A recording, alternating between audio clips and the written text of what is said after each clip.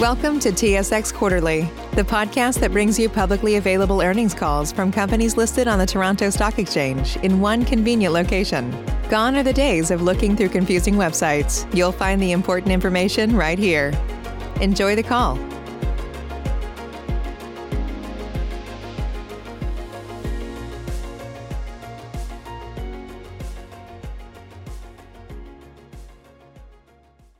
Ladies and gentlemen, thank you for standing by, and welcome to Peyto's first quarter 2020 financial results conference call.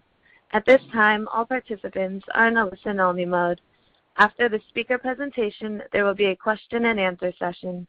To ask a question during the session, you will need to press star 1 on your telephone. If you require any further assistance, please press star 0. I would now like to hand the conference to your speaker today, Darren Gee, President and Chief Executive Officer. Please go ahead, sir. Okay, well, thanks, Joelle, and good morning, ladies and gentlemen. Thanks for tuning in to Peyto's first quarter 2020 results conference call. Before we get started today, would like to remind everybody that all statements made by the company during this call are subject to the same forward-looking disclaimer and advisory we set forth in the company's news release yesterday. In the room with me today and honoring our 2-meter spacing rules, we've got the full management team. We've got JP Lachance, our VP of Engineering and Chief Operating Officer. Kathy Turgeon is here with our Chief Operating Officer. Dave Thomas, our VP of Exploration, is here. Todd Burdick, our VP of Production.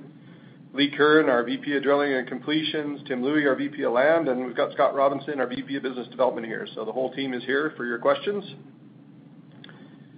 Before I get started, though, with my comments today about our results, I would like to recognize the extraordinary efforts and perhaps even the bravery shown by the entire Peyto team, including our field personnel over the first quarter.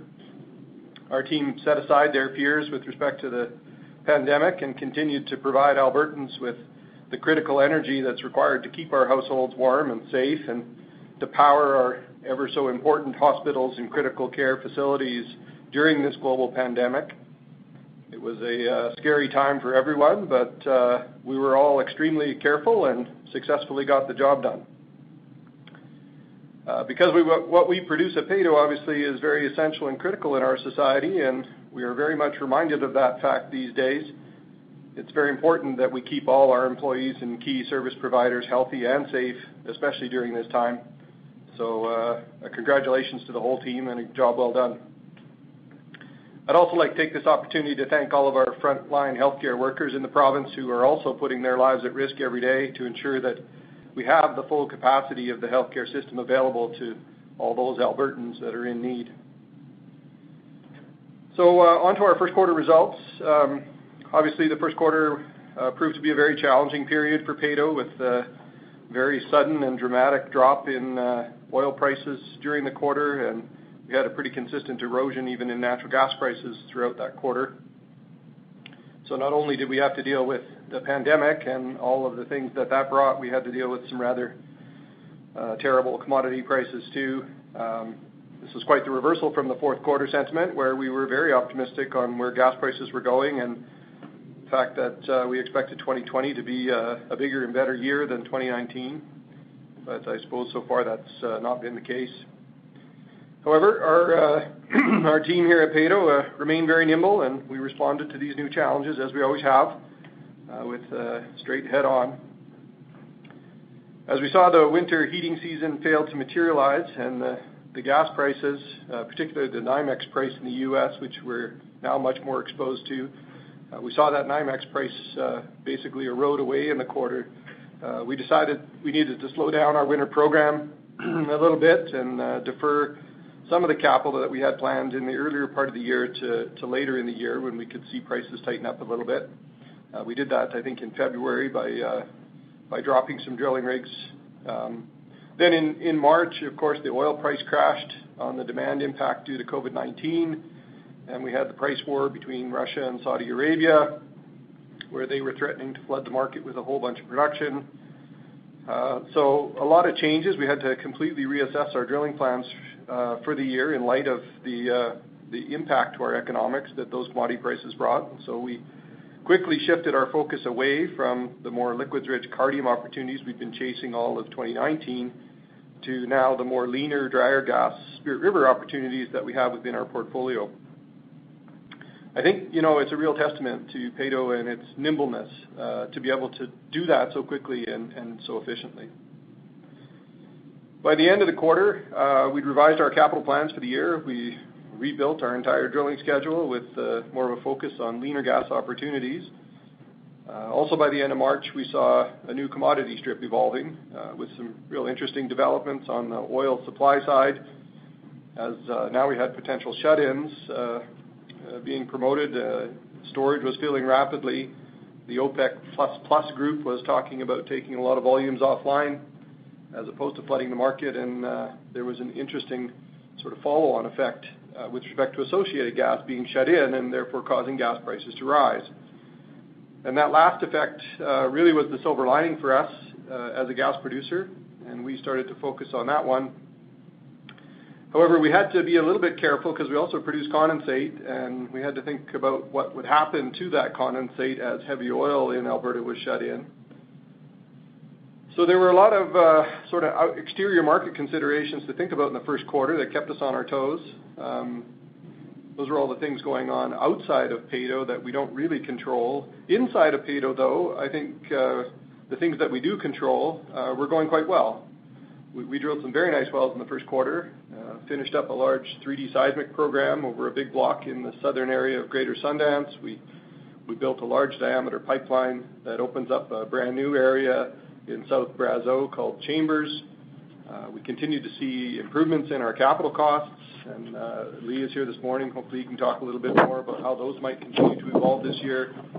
Operating costs in the quarter were a little higher than normal, mostly due to our preparations really for COVID-19 supply chain disruptions and a few other things, but we've got some great initiatives for the rest of the year, which should see those coming down. Todd can talk about those a little more. From a production perspective, things ran pretty smoothly. As both propane and gas prices changing throughout the quarter, we were inclined to toggle our deep cut on and off, depending on whether propane prices were too weak and gas prices were strong, or then gas prices weakened and propane prices got stronger. We seem to be getting better and better at this, though, so it's nice that we have that flexibility to target the best price possible and put the production in the right form to attract that best price. As I mentioned, we were concerned with how our condensate would be priced and handled. If a lot of that heavy oil demand disappeared, then so too would the demand for condensate. So we collected all of our tanks, we rented a bunch more tanks, and we built a couple of key tank farms on a couple of plant sites to store about 80,000 barrels of condensate, which is 2 to 3 weeks worth of production, just in case there was a major disruption to the condensate markets. This is likely more of an insurance policy than anything, so we don't have to shut in all of our production, gas, condensate, and NGLs, if there's a problem with getting our condensate to market. It was fairly inexpensive to build this capacity and this insurance, so I think it's the right move. And we don't know yet whether we're going to use the full capacity or not. We're definitely not through the oil storage problem yet. It is still continuing to mount out there, so it's a good bit of insurance to have in our pocket. Financially for the quarter, commodity prices were some of the lowest we've ever seen at Peyto, unfortunately, and delivered the lowest per unit revenue in our entire 21-year history. So even with our low costs, that translated into the lowest netback in our history as well. These low prices caused the independent reservoir engineering firms to drop their price deck substantially, and that caused a significant impact to the perceived value of our reserve assets. When we compare that to what we spent on those reserves, we ended up having to record a small non-cash impairment of around $80 million, and that in turn results in a loss for the quarter. This is the first impairment we've ever taken as a company, and it's the first quarterly loss we've posted in the last 15 years. It wasn't really a record I wanted to break, unfortunately, but it is a sign of the times. We'd expect that as oil and gas prices rise and the reservoir engineering firms increase their price forecast back up, that this impairment will reverse. So unfortunately, the extreme volatility in commodity prices translated into fairly extreme volatility in our earnings. That was basically it for the quarter. It was a bit of a tough quarter, but we managed to make it through intact, and I think we're looking forward to some improvement for the rest of the year. Joelle, perhaps we could throw the line open and just take some questions from those listening in. Thank you. As a reminder, to ask a question, you will need to press star 1 on your telephone. To withdraw your question, press the pound key. Please stand by while we compile the Q&A roster. Our first question comes from Fai Lee with Odlum Brown. Your line is now open. Hi, Fai here. Darren, I just want to talk a little about the impairment test that was performed, and does it reflect the hedging, your hedges in place, and the diversification arrangements? Yes, it does. Those arrangements were included in the reserve evaluation. So depending on what the commodity prices at those various hubs are that are forecast by their independent reservoir engineers, then that translates into what our realized prices would be. Obviously, our reserve report is somewhat tailored a little bit to the commodity prices that we perceive at the time. When we did it at the year end, we had a lot of Cardium drilling at the front end because gas prices were weaker and oil prices were stronger, and so naturally that's the way that we built a drilling forecast going out, picking from the inventory that we have. We don't populate the entire reserve report with all the inventory that we have in the future, obviously. We have a couple thousand or more locations, obviously, to choose from, and the independent reservoir engineering firm will pick from those for the next 5 or so years to populate a forecast of development. It only takes a fraction of our undeveloped locations then and puts it in the reserve report. But we try to direct them a little bit as to what's the most profitable looking species that we're drilling from, and so for the last year or two it's been the Cardium with its high liquid yields, and so we brought those to the forefront and put those first up. I think realistically though, if we were to rebuild the complete reserve report today reflective of the dramatic change in the commodity price, we would bring a lot more of our drier gas opportunities forward earlier in the forecast for development. So there's little sort of changes within the way the reserve reports are constructed that don't adapt to such a dramatic change in commodity prices, obviously. But the reserve report is relatively fulsome in that it reflects all the parts of our business. Okay, so that's kind of where my follow-up was going to go. It's like, it looks like one of the criticisms of the reserve engineers is that the price assumptions or evaluation companies, the price assumptions they use have always seemed to be quite aggressive relative to where the forward strips are or where current prices are. And certainly the debt looks, what you've outlined in your MDA looks a lot more realistic. So in terms of evaluating your book value, which is close to, I guess, $10 per share, is that kind of, it seems like, am I interpreting correctly when it looks like it's more representative of the NPV based on this current price deck that's outlined in your MD&A? Is that the way to think about it? Plus, obviously, there's some stuff that you mentioned that are not included in that report. Yeah, although, still, it's very difficult, obviously, for the independent reservoir engineering firms to come up with a forecast as well right now.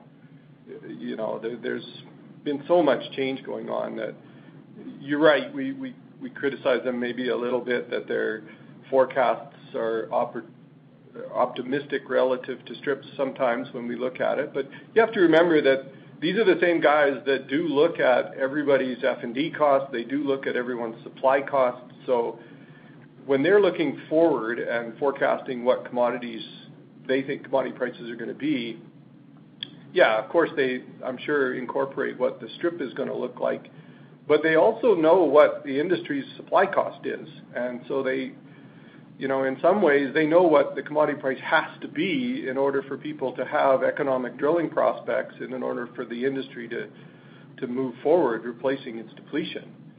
And so, in a way, we have to kind of believe what they believe in somewhat, because they do know what the industry's cost structure is like.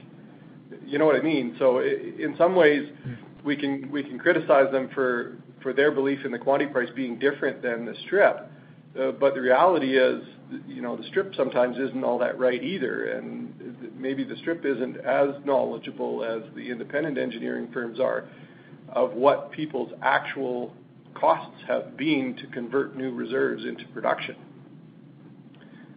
You know what I mean? So, we like to beat on those guys because, they make a forecast of commodity prices, and everybody who makes a forecast of commodity prices is generally wrong. Nobody really knows what the forecast is going to be. But these guys go out on a limb, and they do, in their defense, they do see what everybody's conversion costs are, and from that, I'm sure, they determine what the commodity price needs to be. And so maybe, when we look at the independent engineering firms and we see a forecast that's higher than the strip today, what we really should conclude from that is that the supply cost is actually higher than the strip today. And so, one would expect that activity levels would probably drop off if those strip prices continue to persist, and they have to get above what the company's supply costs really are to be manageable. Okay. So, sorry, that doesn't really answer your question. I mean, it's a little bit more background, perhaps information on those independent engineering firms, but all of this stuff is changing quite rapidly, and next quarter we're probably going to see a significantly different forecast from those guys, and that's going to flow through to a significantly different impact on our reserve values, and one would expect, and I think most people do expect in the industry, that as commodity prices turn around, that a lot of the impairments, obviously, that the industry has had to take this quarter are going to be reversed. Okay. But the book value of your assets now, it seems like with impairment and the changes, it seems to match you're marking to market almost a bit to the assumptions laid out by the reserve evaluators. Is that kind of the way to think about it? I don't know. Is that how you would look at it, Kath? I don't think from a book value perspective. I'm not really clear on. Sorry, Fi, I'm not sure what you're getting at, but. Yeah. Okay, maybe I'll follow up offline with you on that. Okay. Thanks. One thing to just add, Darren, which you covered that well, the reserve companies have begun to calibrate the near-term prices a lot closer to the strip. But the strip at the end of the year is just, it would be erroneous to just plug in a current momentary strip at the end of the year. And it can vary quite a bit over the course of the year depending on the season. I think these, the reserve engineers, as you stated, are trying to look at the big picture and the true supply-demand on the out years while calibrating the in years or the near years closer to that strip. Okay. Thanks. That's all for me for now. Thanks. Okay. Thanks, Vi. Thank you. Our next question comes from Doug Younghusband with CIBC World Markets. Your line is now open. Yeah, thank you for taking my call. Lots of moving parts. Not always fun, but it's never boring, right? You say so, Doug. You mentioned higher costs in the quarter due to COVID preparation. So I'm presuming those are expense costs, but over time they'll average out in future quarters, I'm hoping. Or were they sort of one-off additional costs? No, that's right. I would say winter season operating costs generally tend to be higher. We have to obviously use more methanol to keep wells from freezing off. We've got a lot of snow removal that we're looking at. Road maintenance tends to be higher than in the summer. Todd, do you want to jump in there? What else do we? Yeah, I got those points down for sure. Yeah, typically in the winter as well, methanol prices typically go up because supply or demand goes up in Alberta. So Q1 is typically higher, and then this year, we weren't too sure what the supply chain might do, so we did purchase a few things, lubricating oils, that sort of stuff, just in the off chance that there was a disruption and we would be able to make it through a couple of months. So, it accounted for some, but not a lot, and it will average out into Q2. That stuff we didn't use anymore. It's just kind of sitting in inventory, if you want to look at it that way. Sure. If we had been able to foresee that the oil price was going to drop so dramatically, we could have waited and bought our lube oil when it was way cheaper. But I don't think too many people saw that one coming. Yeah, I don't think so. Also, we are anticipating lubricating oils to go down, but it's not a one-to-one correlation with oil price. Obviously, it's tied to the U.S. producer price index, which did go down. It actually went up in January, and then it's come down. But as well, it's tied to the Canadian dollar. So sure. No, I appreciate that, guys. I just was wondering if it was more of a pulling forward some expenses that you will regain sort of in future quarters or give back in future quarters. Something that's more curious to me is what's going on with world LNG natural gas prices, and will that ultimately translate backwards into North American prices? I mean, the sort of simple view is, Qatar can't sell its gas at a reasonable price, so they've got a surplus, and so maybe some of the export capacity out of continental USA is going to get backed up or is backing up, which then affects Canadian prices, which move south for volumes moving south. Is that a potential scenario to Canadian prices or North American prices? Yeah, you bet it is, Doug. It's the sort of counter argument to the positive, more bullish thesis that we're short supply with all the associated gas offline in North America. And so therefore, with the demand, looks like it's pretty robust still, even with COVID. Gas prices moving upwards because of this thesis that we're short supply. And then the counter argument, of course, is, but the world is long gas and there's a lot of cheap LNG on the water, and does that mean that LNG backs up into North America and helps sort of counter the short supply in North America? And so that's the bearish case for gas in North America, is the return of the LNG that's supposed to be going out. Now, that being said, there was also some reports of Asian countries that have been switching over to more and more LNG to replace their coal. I think one of the things that they've experienced with all of the isolations and shutdown of their economies is that they've got cleaner skies over there and they've got cleaner air to breathe, and now all of a sudden the direct linkage between that dirty air they were breathing and the coal they're burning becomes more evident. And does that change public sentiment and government behavior in a way that they push harder to convert more coal to LNG and burn more gas, and now start to draw some of that excess gas that's on the water, if you will, over into those countries in a more significant way? Good point. Maybe a silver lining there. Yeah, for sure. In the very short term, of course, maybe that stuff doesn't happen that fast because you've got to convert coal to gas power generation. And how quickly can that happen? I mean, we saw in the U.S. that happened over a period of years. But, in the short term, it's really probably more about the contracts and whether or not there is the takeaway contracts to ensure that that gas keeps flowing out of the Gulf of Mexico and out of those contracted LNG facilities. Is that, over the next 6 months, for instance, is that enough to keep the pull on the LNG there and to prevent it from really backing up too much into the Gulf Coast and back into North America? Just one more moving part. Last question. Yeah.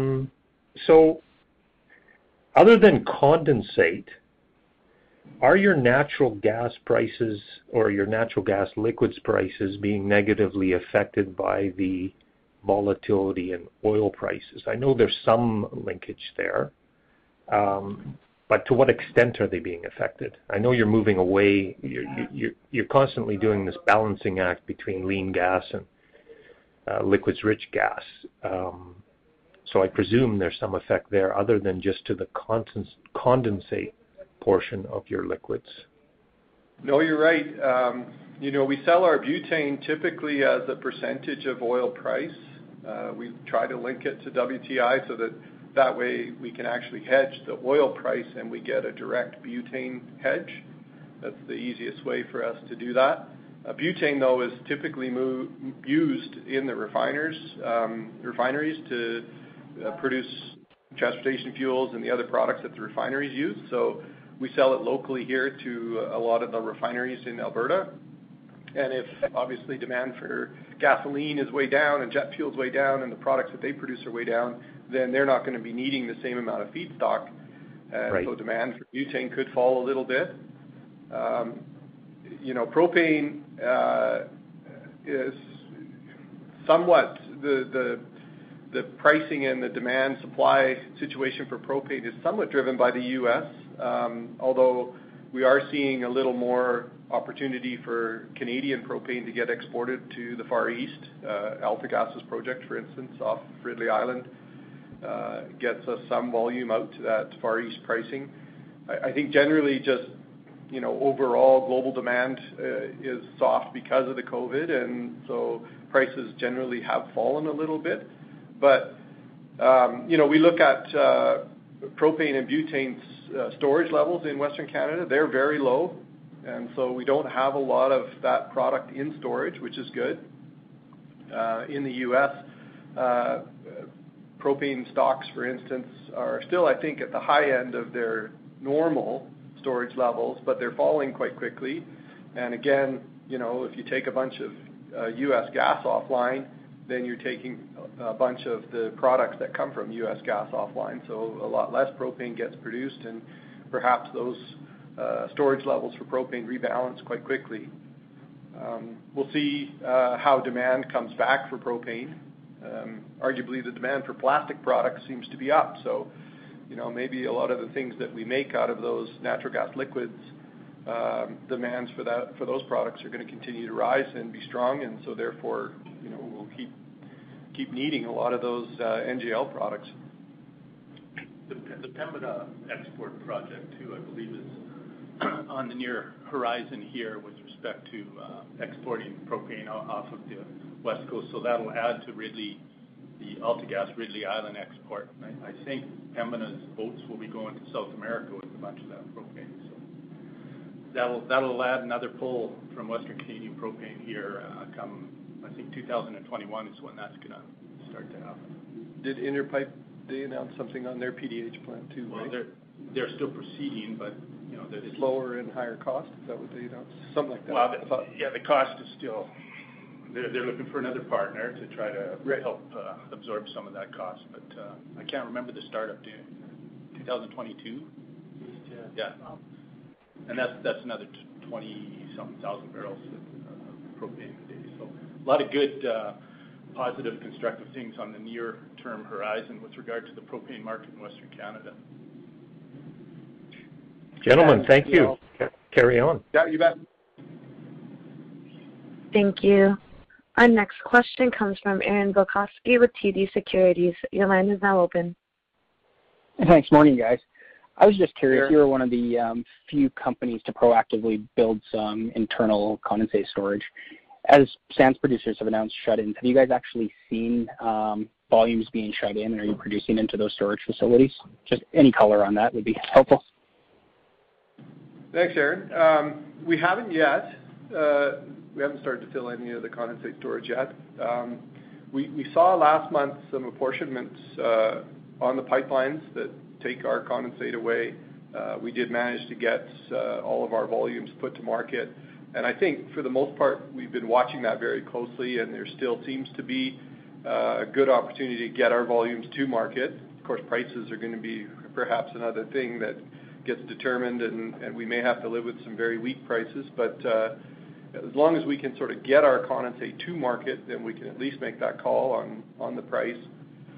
We were more concerned, I think, with this condensate storage tank farm that we built, that we wouldn't actually be able to move our product at all, and that would be really disastrous because then we'd have to shut in all our production. So, really this was somewhat insurance against the pipelines really getting full. We've seen a fair amount of oil supply shut in, obviously on the heavy oil side. I think up to 1 million or so barrels a day is shut in now in Alberta. There is a knock-on impact for sure on condensate demand. What I've heard from at least one heavy oil producer, though, was that they were actually continuing to stockpile condensate a little bit because the price was attractive to them, and they had some tankage, and rather than fill up their tankage with their own production, they were using some of that tankage actually to store condensate. So in some ways, that maybe that condensate market has been artificially propped up by the heavy oil producers who are continuing to buy even though they're not producing.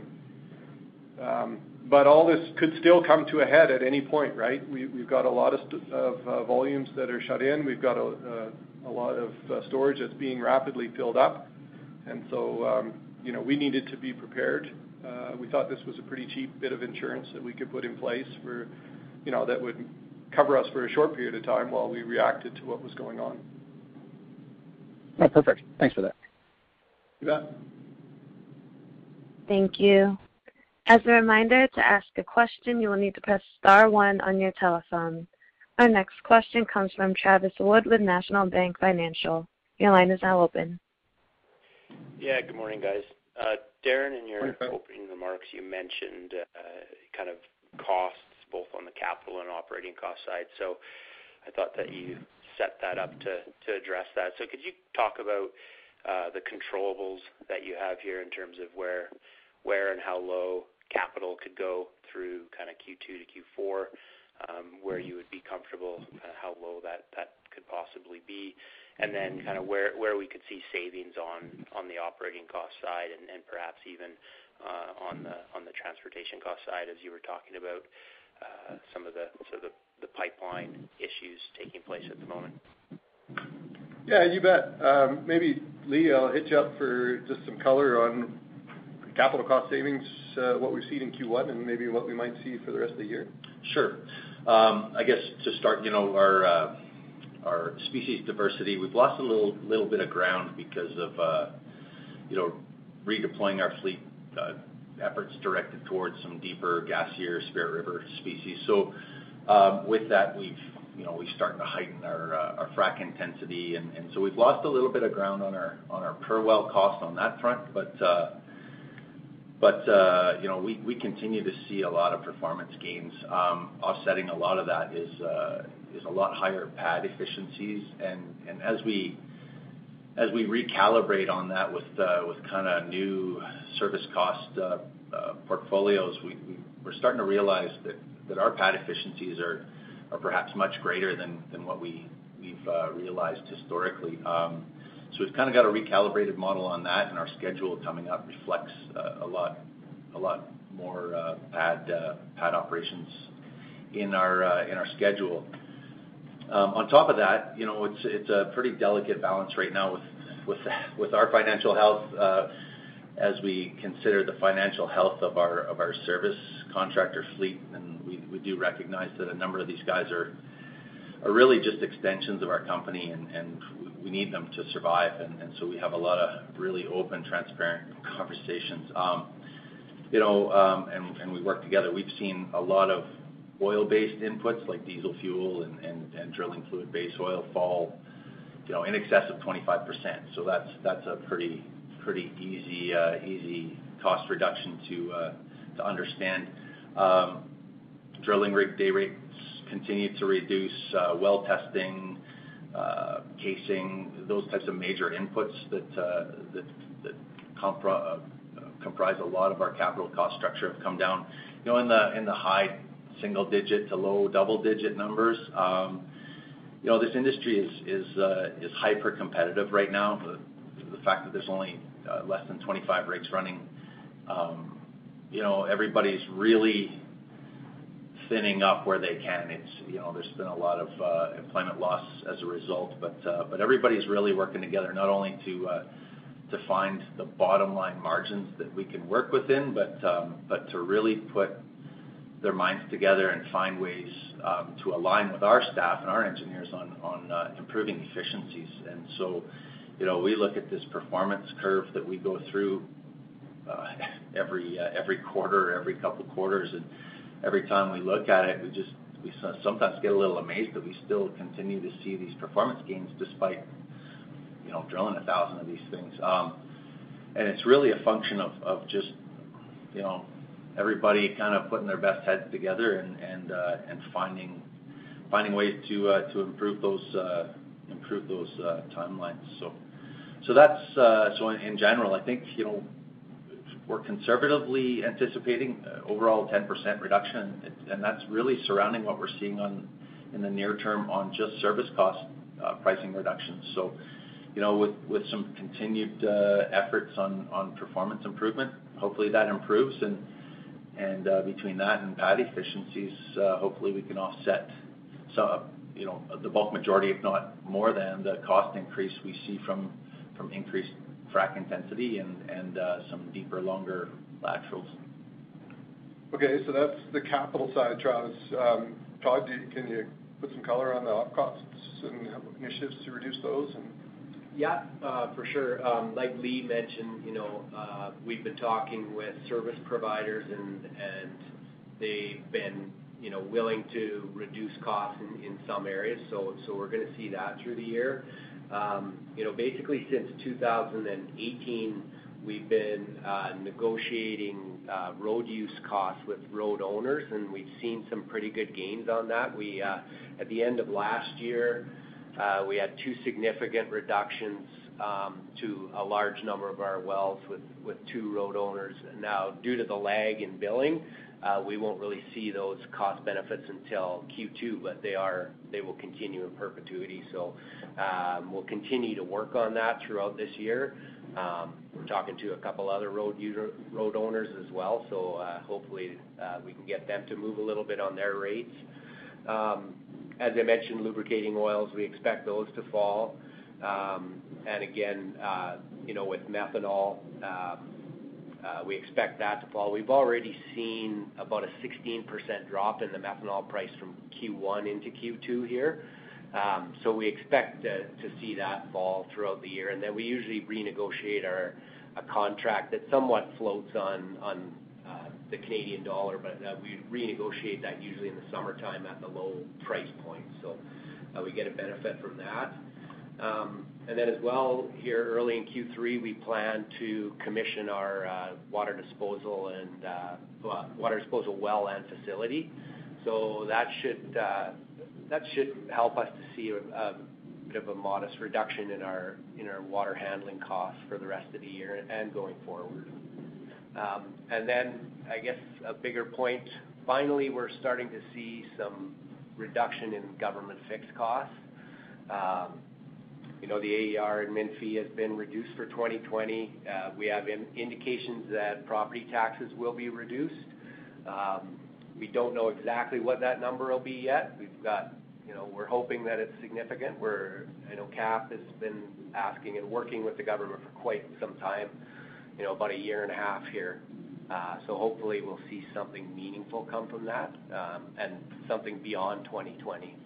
I think with the AER, I think they've agreed that their budget will be reduced going forward, so that will be something that's not just 2020.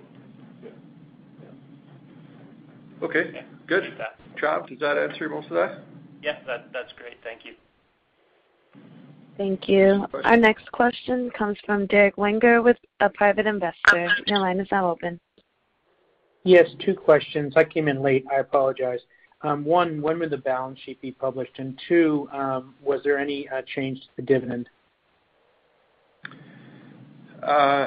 No change to the dividend this quarter. Obviously, we announced prior to coming into the quarter that we were reducing the dividend significantly. That was really on the heels of a lot of the OPEC plus activity, and then the further impact of COVID-19 on demand, when we finally started to see the evolution of the commodity price tape after all that change in Q1, we announced that we were taking the dividend down to 1 penny a quarter. We're cutting our capital back by $50 million, midpoint of guidance. So we had made those adjustments really coming into the quarter.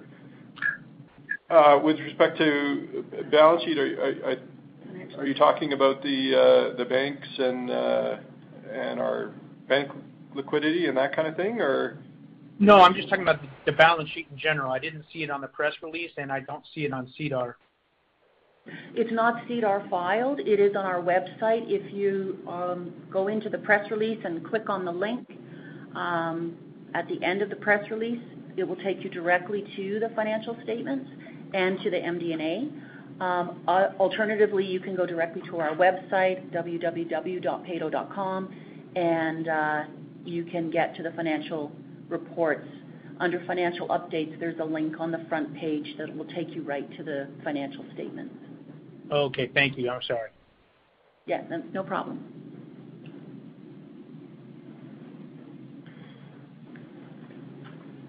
Thank you. I'm not showing any further questions at this time. I would now like to turn the call back over to Darren Gee for closing remarks. Okay. Thanks, Joelle. Is there one more question there? Yes. And the question comes from Stephen Young with a private investor. Your line is now open. Thank you for taking my call. I think no one expected the AECO prices would do so well relative to the North American prices. But so diversification and hedging was a very good move. I just noticed that the diversifying activity cost about 88 cents, which is slightly better than the previous quarter. Could you elaborate more about this, whether the trend will keep on going down or what the benefits of the future benefits of the diversification? Thank you. Stephen, that's a great question. So in the winter months, our basis differential between AECO and NYMEX that we locked in is about 10 cents cheaper than in the summer months. So that's part of the reason that maybe the diversification activities are getting a little bit cheaper. But also we've diversified to a couple of other hubs. So we've got some diversification, not just to NYMEX, but also to Ventura, Emerson. We've now actually, going forward, added on some Malin diversification as well. All of this is still very expensive relative to the existing basis today.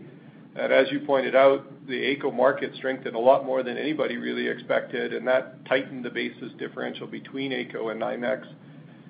We put a lot of these basis diversification deals in place a year or two ago when AECO was $1.50 and NYMEX was $3, and so at the time that was the cost to get out of AECO and get to some of these other hubs. And at the time we didn't know AECO was going to be reconnected or fixed. It was very much a broken market for about 2 years, and we were suffering through that significantly. We couldn't hedge forward at AECO because we were at prices that were too low. A lot of times there we had even negative prices, so we really had to direct our gas elsewhere, and the cost to get elsewhere was very expensive.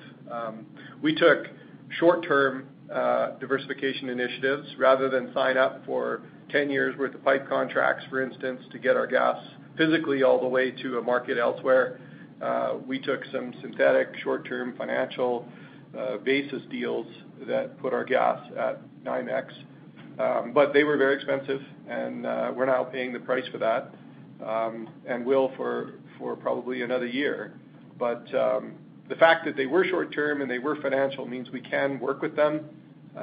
When NYMEX has been strong enough, we've definitely been hedging to fix the price at NYMEX, so that combined with that basis gives us a fixed equivalent price back in Alberta. And if we can get anything over really $2 Canadian, we're doing just fine at Peyto. It's the $1.50 that was obviously a bit of a tough slug for us. But going forward, AECO looks very good. arguably, if we could just direct all our gas to the AECO market today, we'd be doing even a lot better on the gas price realizations and the cash flows.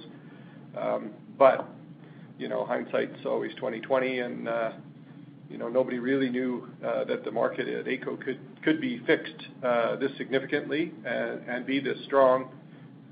Arguably, you might suggest that the 2 years of $1.50 AECO were obviously driving a lot of producer behavior. There was a lot less gas being developed in our basin, and so now we find ourselves a bit short in the basin, which is providing strength in the price. Whereas now, it's only really in the last 6 months or so that the U.S. market has seen these very soft gas prices that are now driving producer behavior. And so they're all starting to slow down and invest less, and their supply is starting to turn over. And this was really before the Associated Gas shut-ins came along. We were starting to see this thesis down in the U.S. So they're going through arguably a transition similar to how we had to in Western Canada.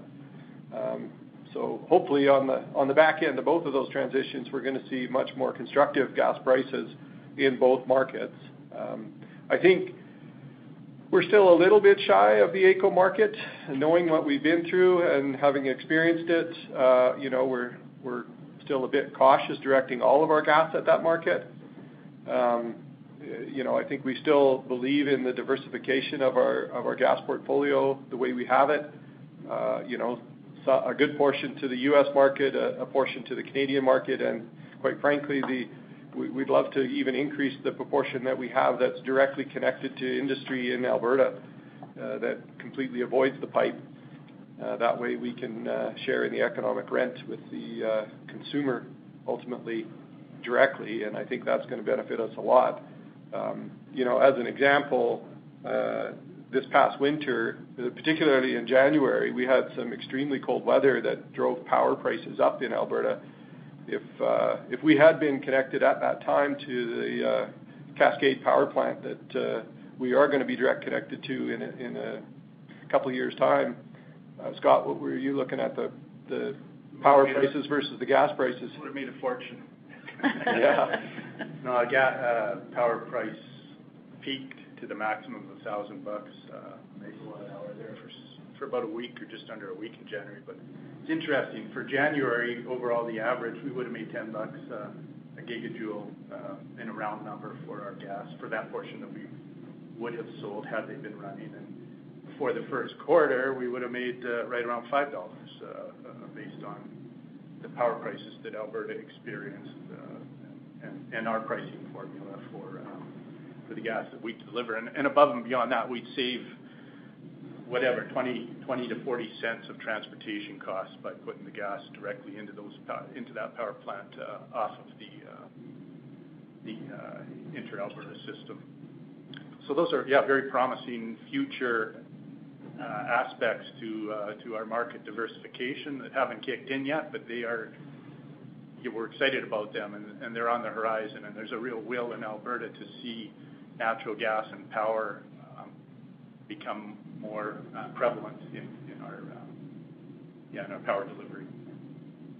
We're part of the LNG consortium as well, and that's another thing out there on the horizon. That there's some earlier discussion on the soft LNG prices, but Darren alluded to the fact that the Asian countries, although they've had a bit of a soft winter and it's been compounded by the demand destruction with COVID, there's still a really strong move to natural gas substitution of coal, and a lot of these facilities are going to feed into that.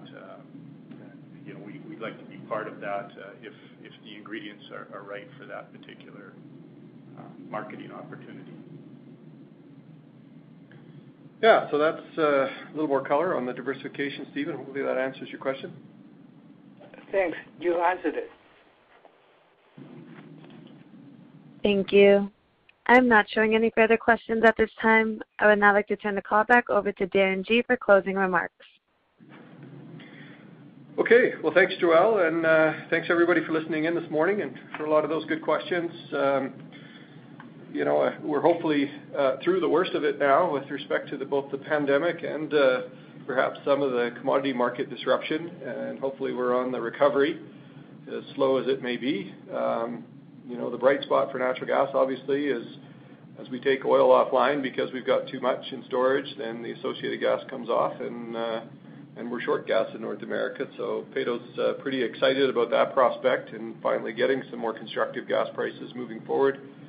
Obviously, we're a gas company with 85% of our production basically focused on natural gas. So all of that is very good for our cash flows and makes us quite a bit stronger. We're looking forward to getting through this summer into next winter where we can even enjoy stronger gas prices again. So we'll be back to you in Q2 to let you know how breakup's gone and how we got back out in the field. Hopefully the spring rains won't be too bad, and we'll be back taking advantage of some of these great opportunities that we see on the horizon. So stay tuned, and we'll talk to you after the second quarter. Ladies and gentlemen, this concludes today's conference call. Thank you for participating. You may now disconnect.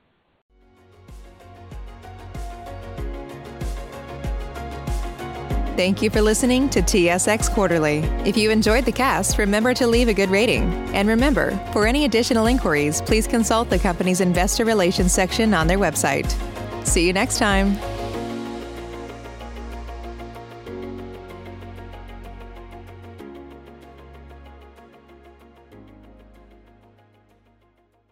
Support for this podcast and the following message come from Corient. Corient provides wealth management services centered around you. They focus on exceeding your expectations and simplifying your life. Corient has been helping high achievers just like you enjoy their lives more fully, preserve their wealth, and provide for the people, causes, and communities they care about. As one of the largest integrated fee-only registered investment advisors in the U.S., Corient has deeply experienced teams in 23 strategic locations. Corient has extensive knowledge spanning the full spectrum of planning, investing, lending, and money management disciplines. Leverage Corient's exclusive network of experts to craft custom solutions designed to help you reach your financial goals, no matter how complex they may be. Real wealth requires real solutions. For more information, connect with a wealth advisor today at Corient.com. That's Corient.com. Corient.com. Save big on brunch for mom, all in the Kroger app. Get 16-ounce packs of flavorful Angus 90% lean ground sirloin for $4.99 each with a digital coupon. Then buy 2, get 2 free on 12 packs of delicious Coca-Cola, Pepsi, or 7-Up, all with your card. Shop these deals at your local Kroger, less than 5 miles away. Or tap the screen now to download the Kroger app to save big today. Kroger, fresh for everyone. Prices and product availability subject to change. Restrictions apply. See site for details.